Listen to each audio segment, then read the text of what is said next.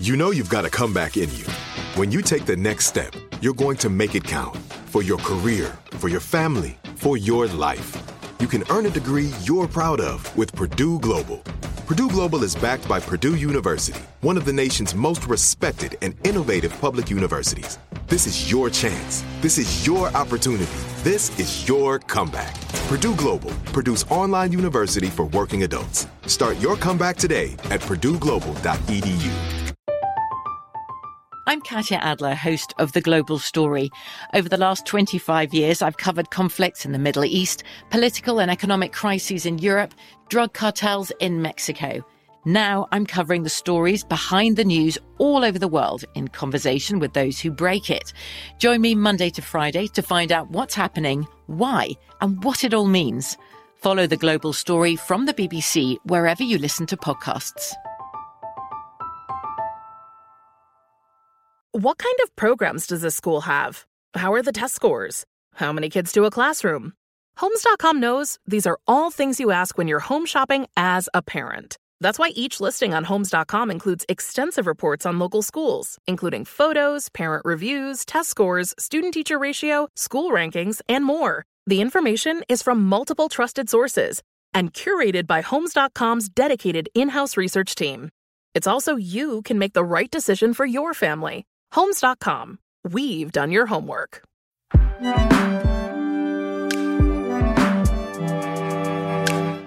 Hey everyone, surprise, it's Brian, and we're back with the show a week early and have got a bonus episode of the podcast. Well, actually, I have a bonus episode for you. Katie is off filming several documentaries for National Geographic, which you're going to be hearing a lot more about in the new year. They're actually pretty extraordinary and cover a wide range of topics. But for this episode, I sat down with my friend Steve Leder, who is better known as Rabbi Leder.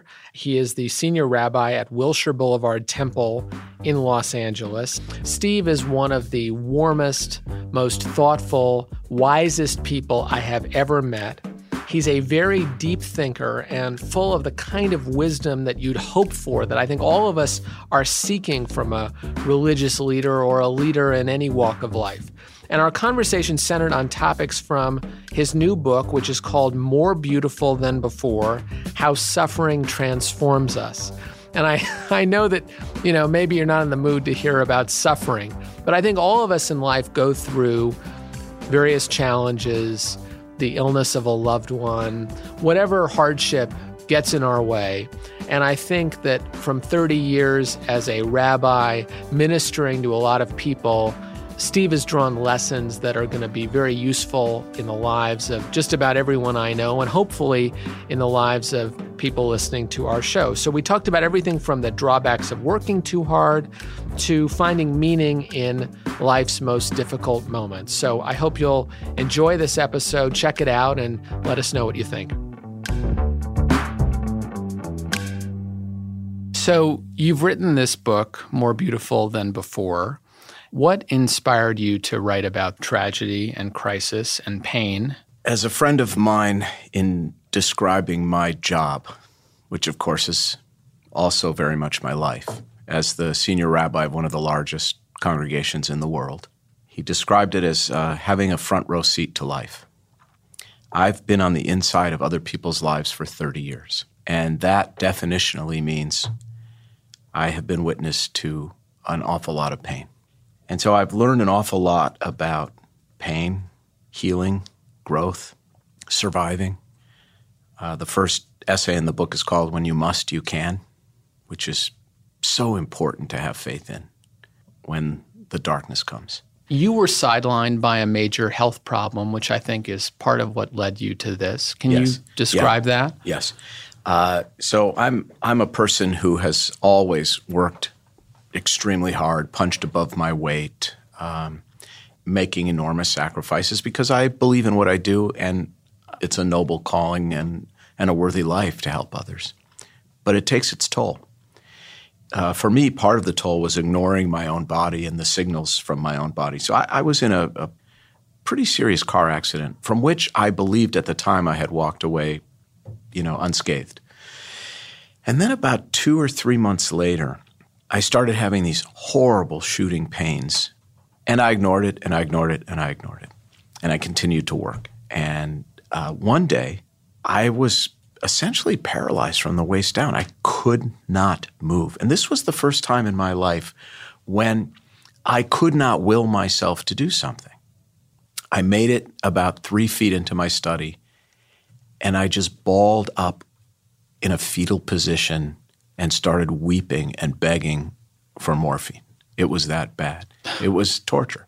And that started me down this path. One of the things when you're a rabbi for a large community, there are a lot of doctors who want to take good care of you.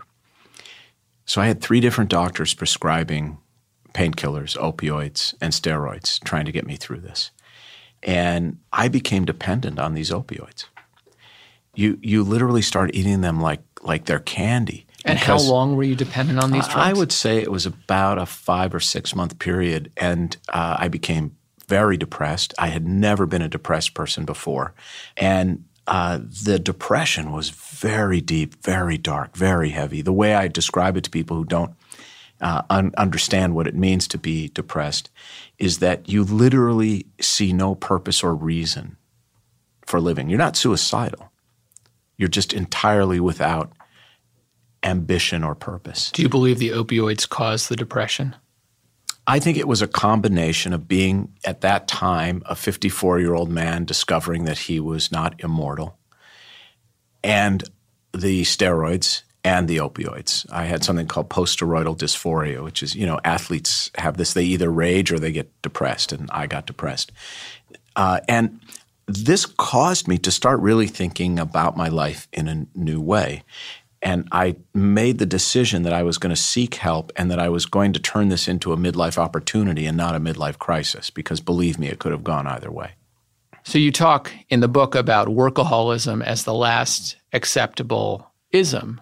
There are other isms, racism, sexism, that we've all agreed, or at least many of us, hopefully, should be excised from our society. But why has workaholism stuck as the thing that is okay and, in fact, admirable to a lot of people? Well, I think part of it is the value we place in our culture on net worth, the ways in which we continue to define ourselves by what we do, in quotation marks. I do a lot of funerals. And I'm always amazed at the uniformity of inscriptions on headstones. When you have to distill a person's life down to 15 characters per line, it is essentialism at its most essential. And what do most headstones say? Not your resume, not your GPA, not your net worth. Most of them say loving husband, father, grandfather, friend. Loving wife, mother, grandmother, friend. Loving brother, loving sister. That's it. So what you're saying is we should think more about our headstones than our resumes. That's correct, and more about our headstones than our net worth, and to understand that our net worth and our self-worth are not the same. Now, it's impossible given the culture in which we live, which bombards us with messages about the meaning of things, of the material. It's impossible not to be affected by that. All of us are. I am, you are, all of us are. Can you be aware of that and then do something with your life that isn't completely informed by it? So let's go back so that our listeners can get to know you a little bit better. You write in the book about how both your parents fled poverty and abuse. They had 5 kids, including you, before they turned 30. Yes. Your dad ran a junkyard. Yes. You grew up in Minnesota. Right. You write pretty bluntly in the book about your father as belittling and tyrannical.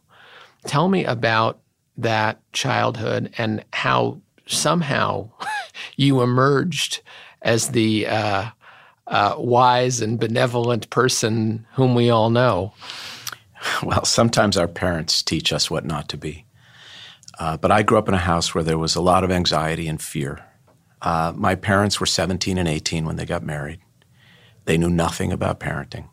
They felt that if they, didn't beat us, they were a vast improvement over their own parents. And that was enough. And my father's entire life was about work, and it was the only thing that mattered to him. He had great insecurity about money. He was not a Holocaust survivor nor the child of Holocaust survivors, but he still buried gold coins in the backyard in case we'd have to make a run for it. And this is in, a suburb of Minneapolis, as if the Cossacks were, or the SS were beating down our doors. So my dad was a blue-collar guy.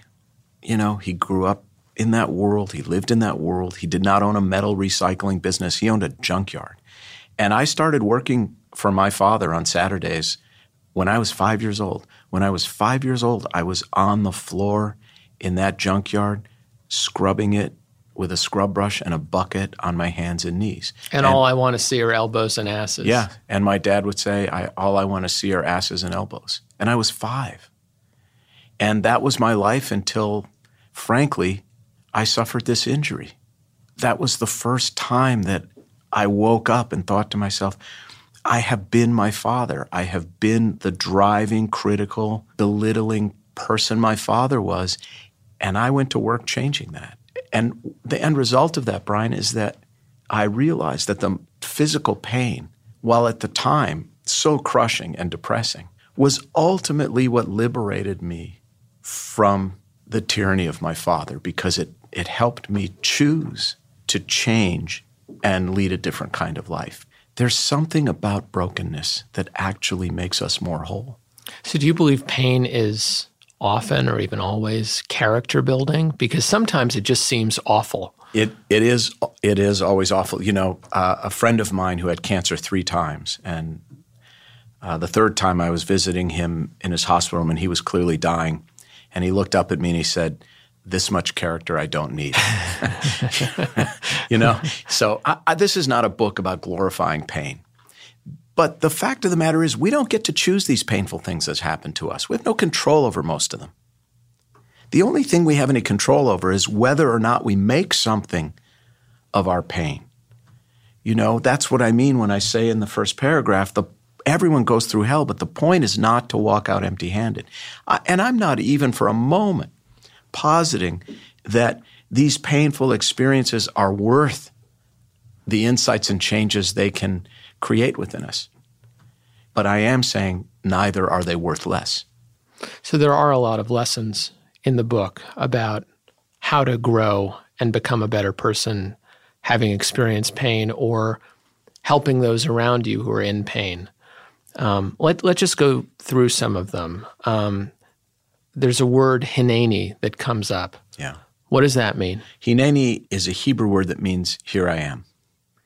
It is spoken by the 2 greatest men of the Bible, and that's Moses and Abraham. Not in that order. When called by God and called by others, they simply say, hineni, here I am. I give a piece of advice in the book that anyone who has suffered, I think, will validate. In the book, I tell people never to say these 7 words when someone you know is suffering. Never say, "Let me know if you need anything." That smacks of false empathy. And even if it's sincere, it's nevertheless placing the burden upon the sufferer.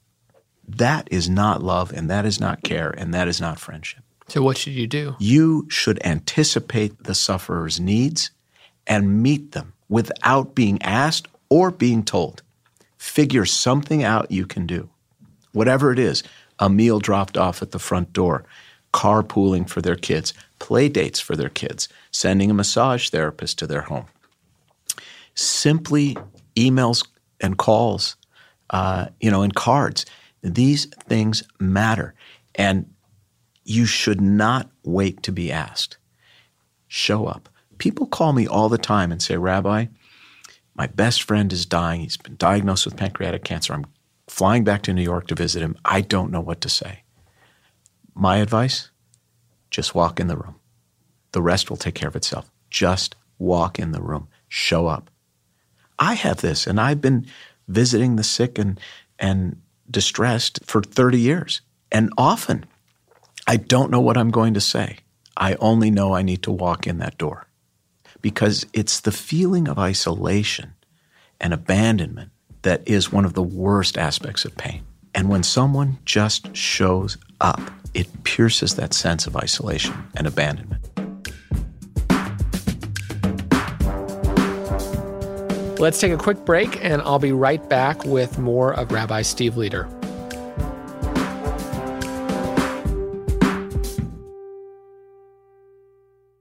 This is it. Your moment. This is your time to make your comeback with Purdue Global. When you come back with a Purdue Global degree, you create opportunity for yourself, your family, and your future.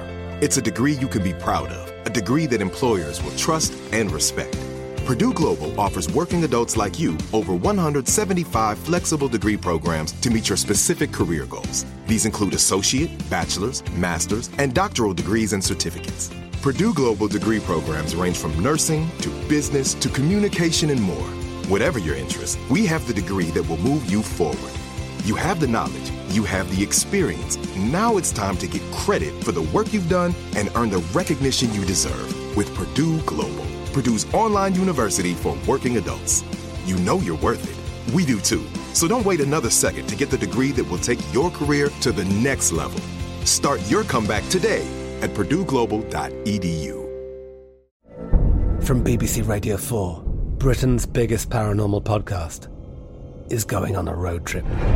I thought in that moment, oh my God, we've summoned something from this board. This is Uncanny USA.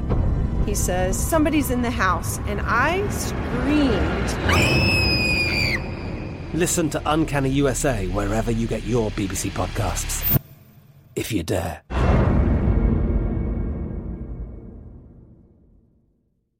I'm late for a very important date. Time is running out to score adult theme park tickets at child prices from Undercover Tourist. This summer, make your Walt Disney World vacation more affordable than ever. Escape into a place where magic has the power to transport you into stunning worlds and your favorite stories for less. Buy from Undercover Tourist, an authorized seller, and link to official Walt Disney World apps so you can add on Genie Plus and Lightning Lane upgrades easy. Book your adult theme park tickets at child prices with Undercover Tourist now and save. UndercoverTourist.com.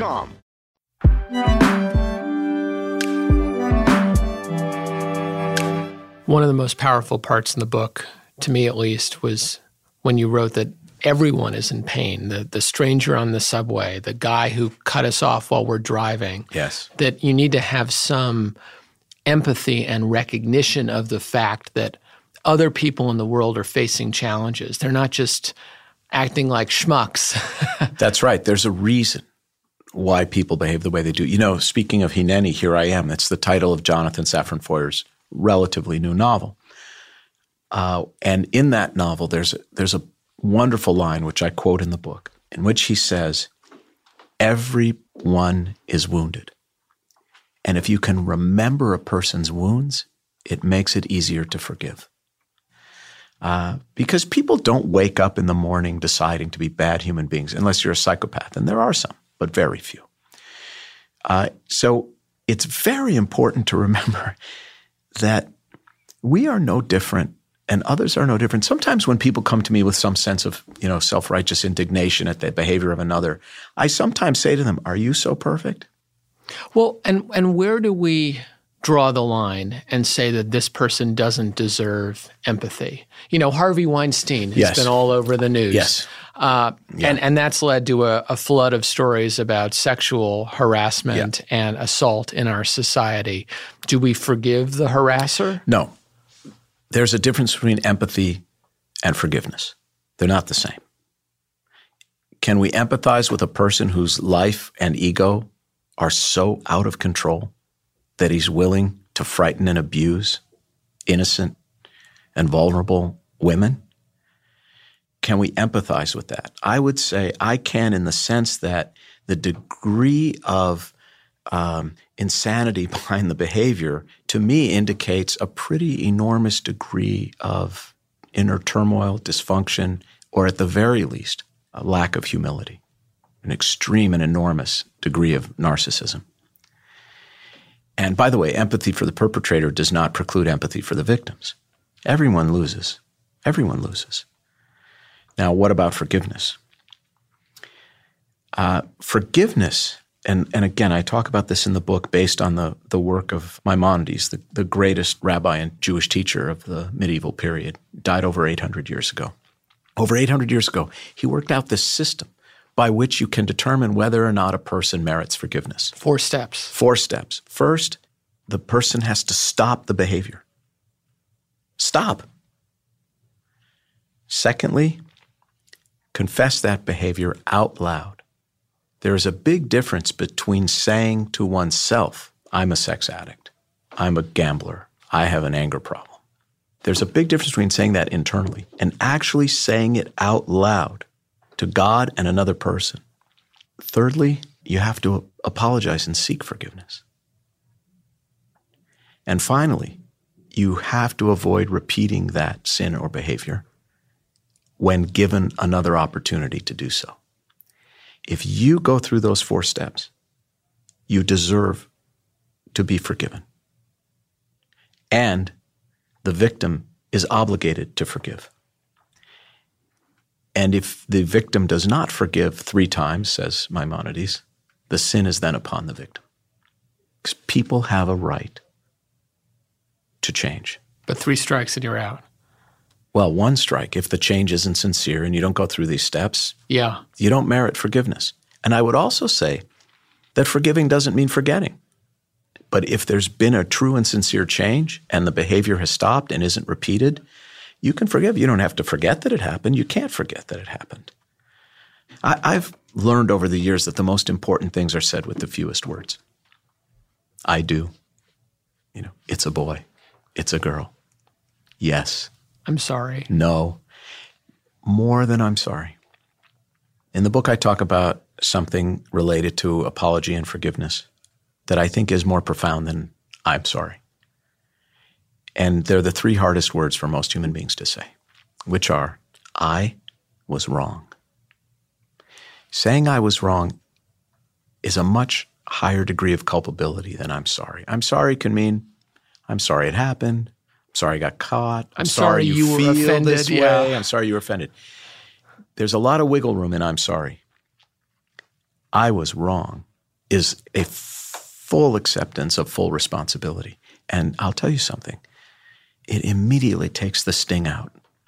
It immediately changes the barometric pressure in the relationship. And look, people are hesitant to say it mostly because of ego and pride. There's a reason foolish pride are words that go together often. But it is also true that we live in a culture that punishes people for accepting responsibility and saying, I'm sorry. Doctors, when they make a mistake, are told never to say I was wrong. They're told to be sued. Right. They're told to shut up and lawyer up.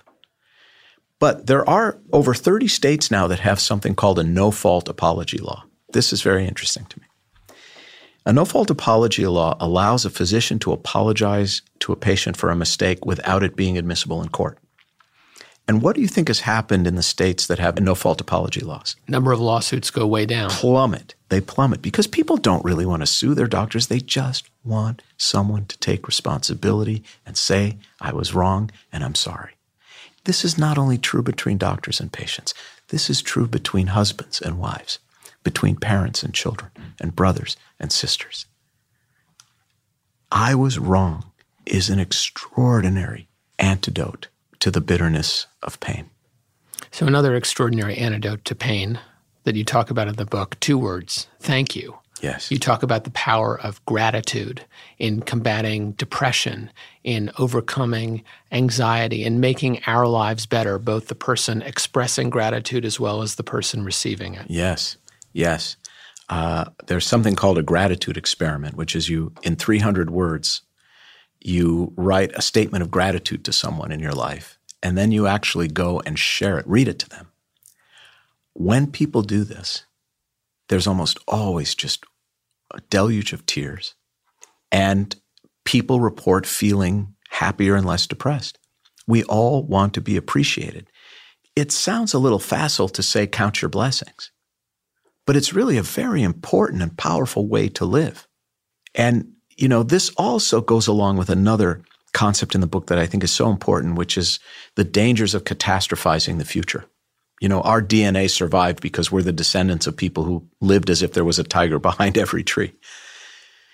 But things rarely turn out commensurate with our nightmares about how we believe they're going to turn out.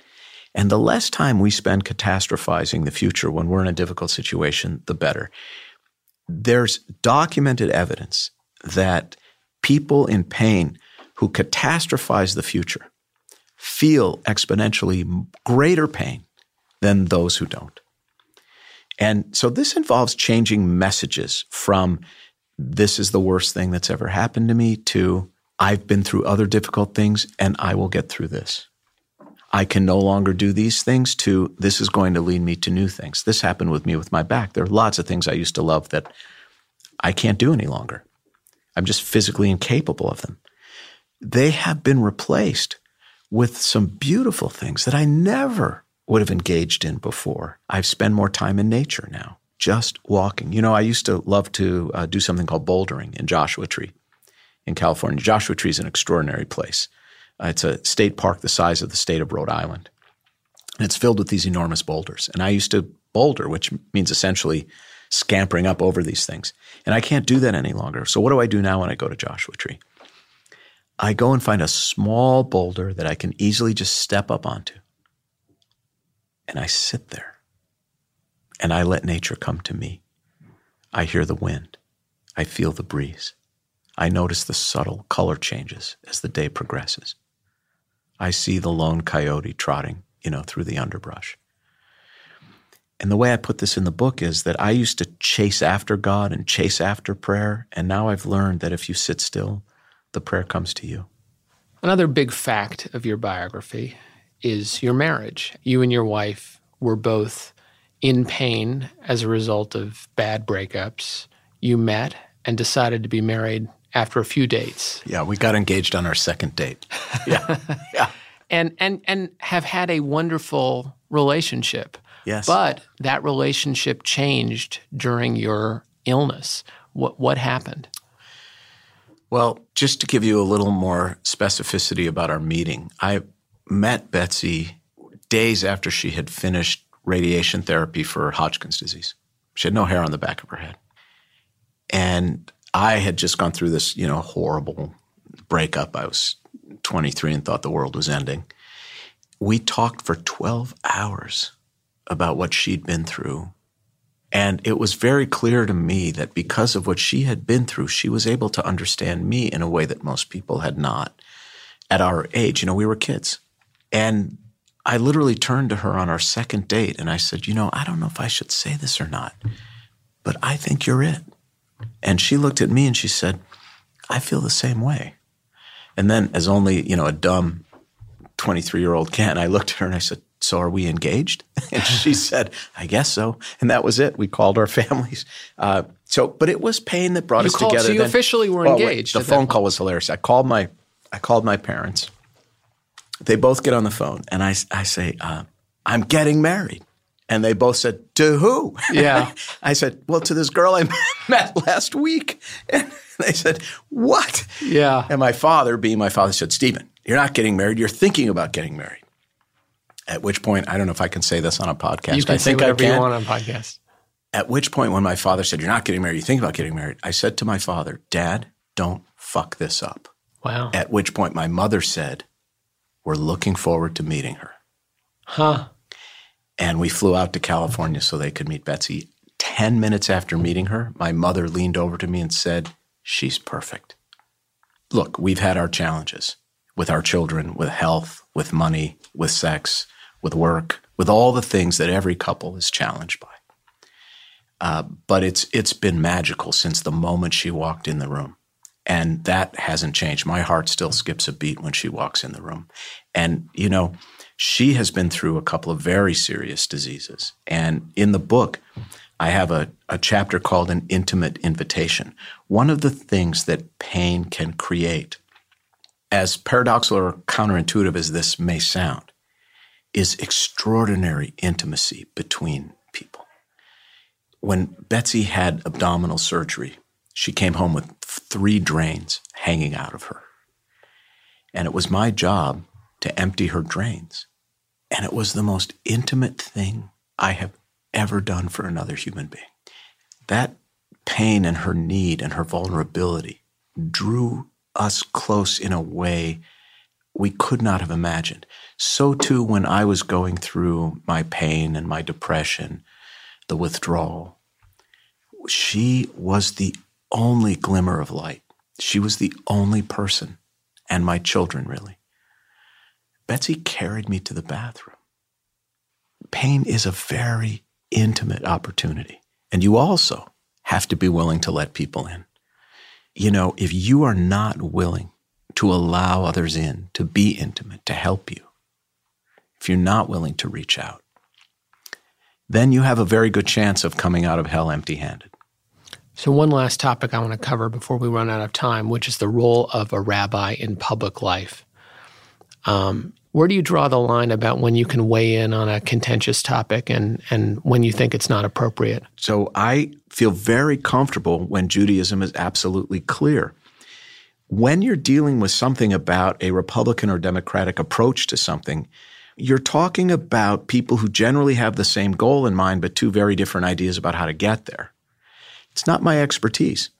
And when you have someone like Trump in the White House, for example, if I start weighing in, that is a full-time job to be a pundit responding to, the craziness that comes out of the White House every single day. I'm a pretty busy guy. And furthermore, nothing I say matters on that score. I have no control over what happens in the White House. The other issue, of course, is I am not the rabbi of a small, homogeneous congregation of like-minded people. We have members of our congregation. We have 2,400 families in our congregation.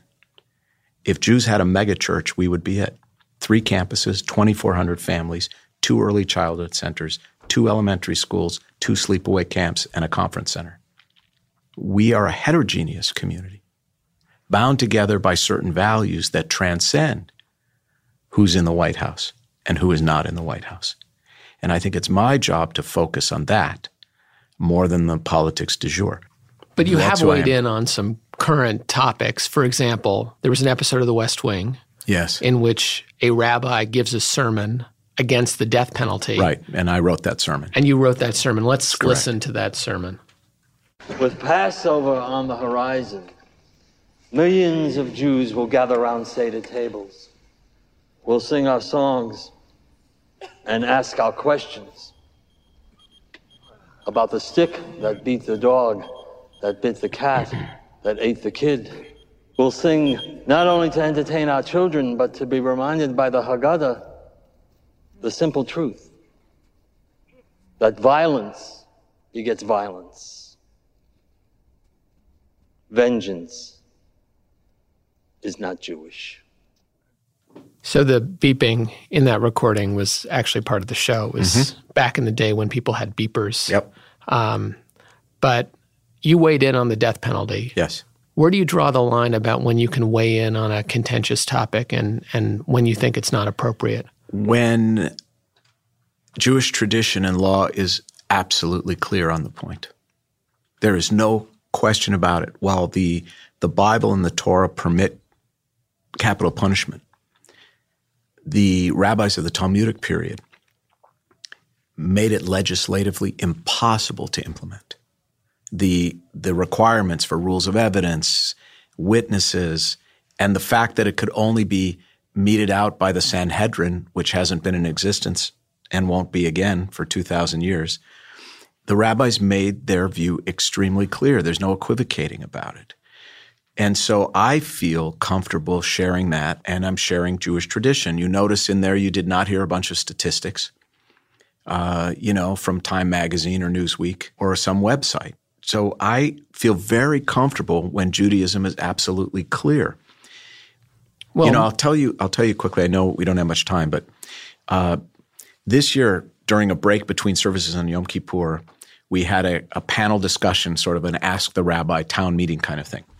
And a friend of mine who used to run the New York Times bureau here in Los Angeles moderated it for me. And I said, people need to write their questions down and pass them into you. You go through them and then you pull out the germane questions. He did. Afterwards, he said to me, Steve, I'm one of those people that's wanted you to weigh in about Trump and politics, et cetera. But after reading these questions, I've changed my mind. I think your posture is the correct posture because this is a very, very bitterly divided congregation politically. And you frankly have no business wading into that unless these are extraordinary transcendent moral issues like capital punishment, et cetera, or like racism, bigotry, et cetera. But I am not going to get into the politics du jour because I think that's just a road to nowhere. Well, one place where you do weigh in and where I think you do make an enormous difference is how all of us can use empathy and forgiveness and use the pain and the suffering that are inevitable in life to make ourselves more just and generous and happier people. And that's really the purpose of this book. It's an extraordinary book. I highly recommend it. It's called More Beautiful Than Before. Rabbi Steve Leder, thanks so much for being here. Thank you. It's an honor to be here. Thank you to the terrific Couric podcast production team, as always. That's Gianna Palmer, our producer, Jared O'Connell, our audio engineer, Cody Scully, our engineer here in LA, and Nora Ritchie, our production assistant. Thanks also to social media wunderkind Allison Bresnick and the unflappable Emily Bina over at Katie Couric Media. Katie and I are the show's executive producers, and Mark Phillips wrote our theme music, which is a very catchy tune. I'm sure you all agree. Remember, you can email us with your guest ideas, questions, and feedback at comments@couricpodcast.com. That's comments@couricpodcast.com. Or maybe even better, leave us a voicemail at 929-224-4637. You can find me on Twitter at GoldsmithB. Katie is all over the place under Katie Couric on every major social media platform except Snapchat, where she's katie.couric. That's it for today's Just Brian episode of your Katie Couric podcast. And don't worry, Katie's going to be back very soon. Thanks for listening.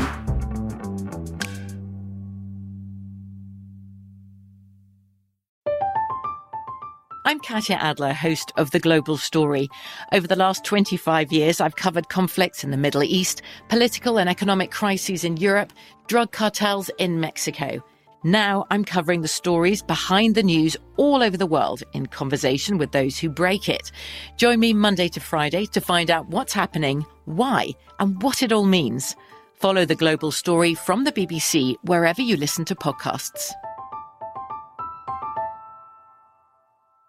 I'm late for a very important date. Time is running out to score adult theme park tickets at child prices from Undercover Tourist. This summer, make your Walt Disney World vacation more affordable than ever. Escape into a place where magic has the power to transport you into stunning worlds and your favorite stories for less. Buy from Undercover Tourist, an authorized seller, and link to official Walt Disney World apps so you can add on Genie Plus and Lightning Lane upgrades easy. Book your adult theme park tickets at child prices with Undercover Tourist now and save. UndercoverTourist.com.